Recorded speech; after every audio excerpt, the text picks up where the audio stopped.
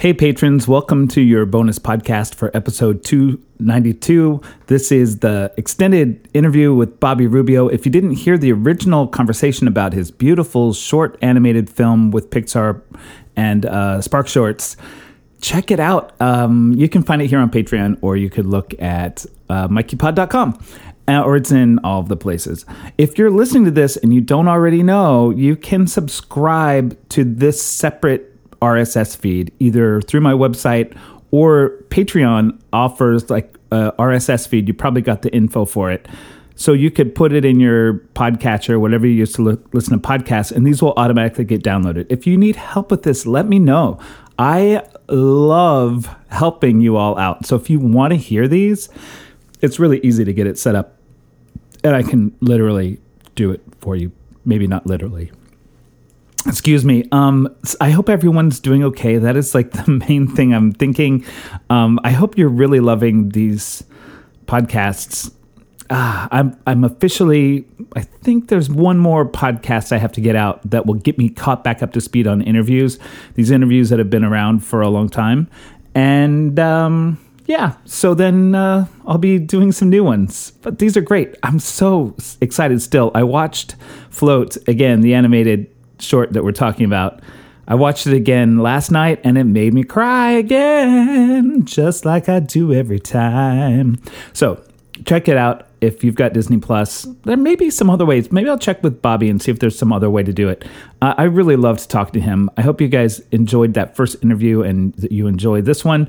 If you are a $5 or more subscriber, which I think is everyone that can hear this, you should have gotten your zine in the mail. The last batch of them went out Monday and today's Wednesday, so maybe you didn't get them yet. Especially there's one of you in Canada, and maybe it'll take longer to get there. I don't even know. Let me know. Let me know if you get it. Let me know if you don't get it. And if you don't mind and you like the zine, I would love it if you would share it on social media. And this concludes my intro to your bonus podcast. I hope you're well. Let me know how you're doing. And really, if you're in a place like money's weird right now, if you need to pause or drop your subscription on Patreon, I'm not going to take it personally, especially right now. If you don't need to, that's great because I could use the cash. Anyway, I hope you're doing great, and thanks for listening and for being here, and I'll talk to you soon. Hey, patrons, welcome to your bonus podcast. Joining me is Bobby Rubio. If you didn't hear the main interview, it's at MikeyPod.com. Bobby, thank you for joining me for this interview as well. All right, let's do this, Mikey. I love it. This is like where the magic happens. I always say this because it's like a smaller crew of people listening. We can like loosen our collar. I can't, whatever, like let our hair down. That's it. Let our hair down. So a couple of things I was thinking about are inspirations and influences, like, I don't know, throughout the years, or just people that still really inspire you in terms of animation or really storytelling, because I feel like that's like, of course, a huge strength of yours. Yes. Inspiration-wise, when I was a kid, my favorite comic book was George Perez, and he drew the new Teen Titans. And I guess inspiration now for animation would be Brad Bird from Incredibles, the director of Incredibles. I got to work with him on Incredibles 2. It was so great to see him work and how much he inspired and lifted the spirits of all of his crew, and everybody was on board to help him make Incredibles 2 as amazing as it was. Pete Docter here. I mean, I could go down the list of every director, and I'm super inspired by everyone here. And outside of here, I mean, Taika Waititi. I mean, what he did for The Mandalorian and Thor Ragnarok. The directors at Marvel. I'm a comic book nerd, so I love all those directors as well. The Russo brothers, who did Captain America and Avengers Endgame. So yeah, I mean, there's a ton of directors that inspire me.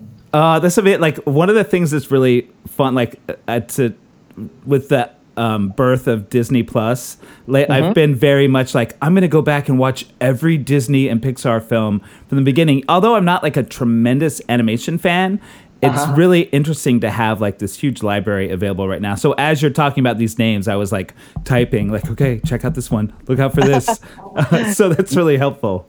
Do you have like in terms of animated films, what about like maybe a classic animated film that you love and a more current one? And I wonder, should we put the restriction of something you haven't worked on? Like, okay, sure. Or would that be easy? I don't know.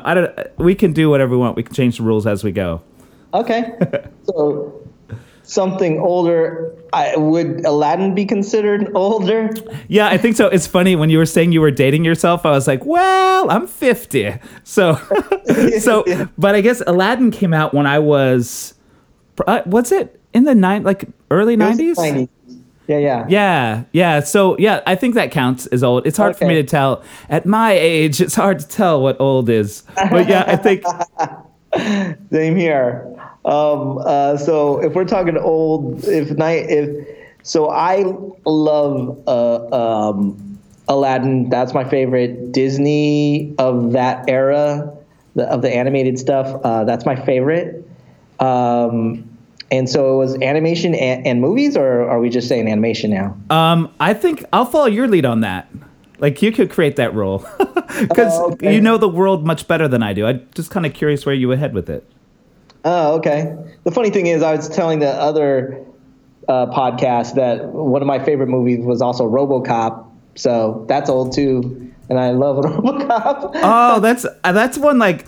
It's really interesting. There are certain things like RoboCop was one of those things. I think it came out when I was in high school, and I was super like alternative and like way too cool to watch RoboCop in my mind. So it's one of those things that I've missed out on that I'm like, oh yeah, I guess I should go back and watch that now that I've like realized I'm not that cool at all. But RoboCop is cool. At least in my mind, I remember it being cool. I haven't watched it in a year or so, but like I thought it held up last time I saw it. So yeah, I would suggest it. Go check it out. Yeah, I'll add it to my watch list. So we've got Aladdin, RoboCop. What's like a current? I guess just whether or not you've been a part of it, like a more current animated film that you absolutely love. That I didn't work on. It can be one that you did work on if you want. Float. I gotta say, it's like one. I think it's like on my list, like at the top of my list so far. Like I haven't been through the whole catalog of Disney Plus yet, but I had the best time working on Float. Since we're talking about Float, I mean, I'm super proud of it and my team and what we've accomplished. So I want to highlight them. But I guess, okay, if I'm not talking about my stuff, what animated movie do I like? I mean, Incredibles 2, Toy Story 4, I did also work on those. So, yeah. It's really interesting to ask you this question, who has worked on a lot of these like huge animated films, like for you to have to like choose one that you didn't have a part in. I guess is challenging. Like I almost worked on almost every Pixar film since Up. So it's kind of like, okay, so I got to think of outside of here. What do I like? I did love Zootopia. That I loved Zootopia from Disney. I thought that was amazing. Yeah. Because they looks like drawings, but CGI and the animation was gorgeous. The designs of the characters was gorgeous. The story was great. So Zootopia would probably be my favorite outside of here. I love it. You've got me really excited about watching some animation. Oh, you got to watch Zootopia tonight too. That's awesome. All right, it's going to be a long night. I've got a lot of movies to watch. I want to throw one more question I didn't want to ask on the main podcast because I didn't want to give too much away about Float, although I guess the title of Float gives this question away. Why did you choose floating as a difference for the kid? Okay. Originally, I think the concept came about because I was thinking the father was going through a depression.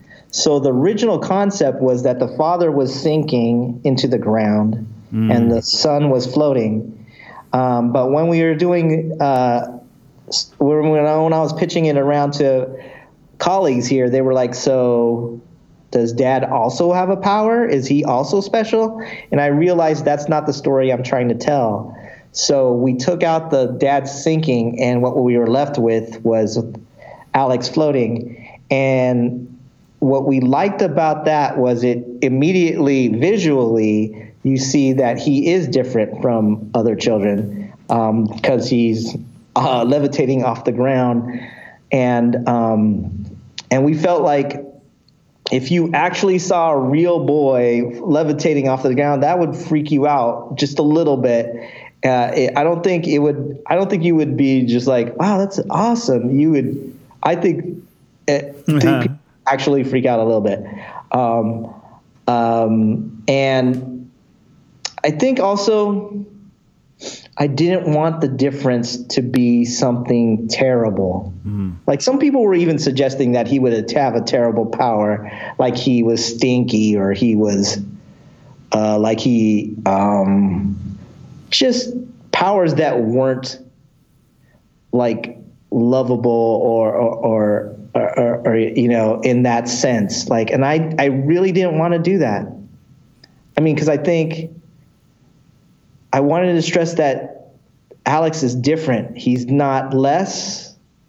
My son's not less, or any person's of difference is not worse than the other. I didn't want to portray that in a negative way. So I felt floating looks beautiful. It's something positive. It's something about, it gives a feeling about freedom, and it felt right. It felt like that was the good metaphor for what I was trying to say. Yeah, I like the way it represents, you know, when I realized it was about your son and his autism, there's something really beautiful about realizing that it made it feel like a gift, you know, and I think that's what's so powerful about the dad letting go and being like, do this beautiful thing that you do that is unusual and, you know, not normal. Yes. Yeah. Again, I get super choked up when I watch the film, and now like when I talk about it right now, I'm like, oh Lord, I'm gonna lose it. But in a really beautiful way. Like, so, I mean, I'll say it one last time. It's really magnificent. I really love what you've done. Thank you so much, Michael. I really appreciate hearing that. Yeah. All right. Well, I think that's a perfect place for us to stop this part of the interview as well. Thanks for joining me and all the places, and best of luck for your work in the future. I can't wait to see what's next for you. Oh, thank you, Michael. It's been a pleasure.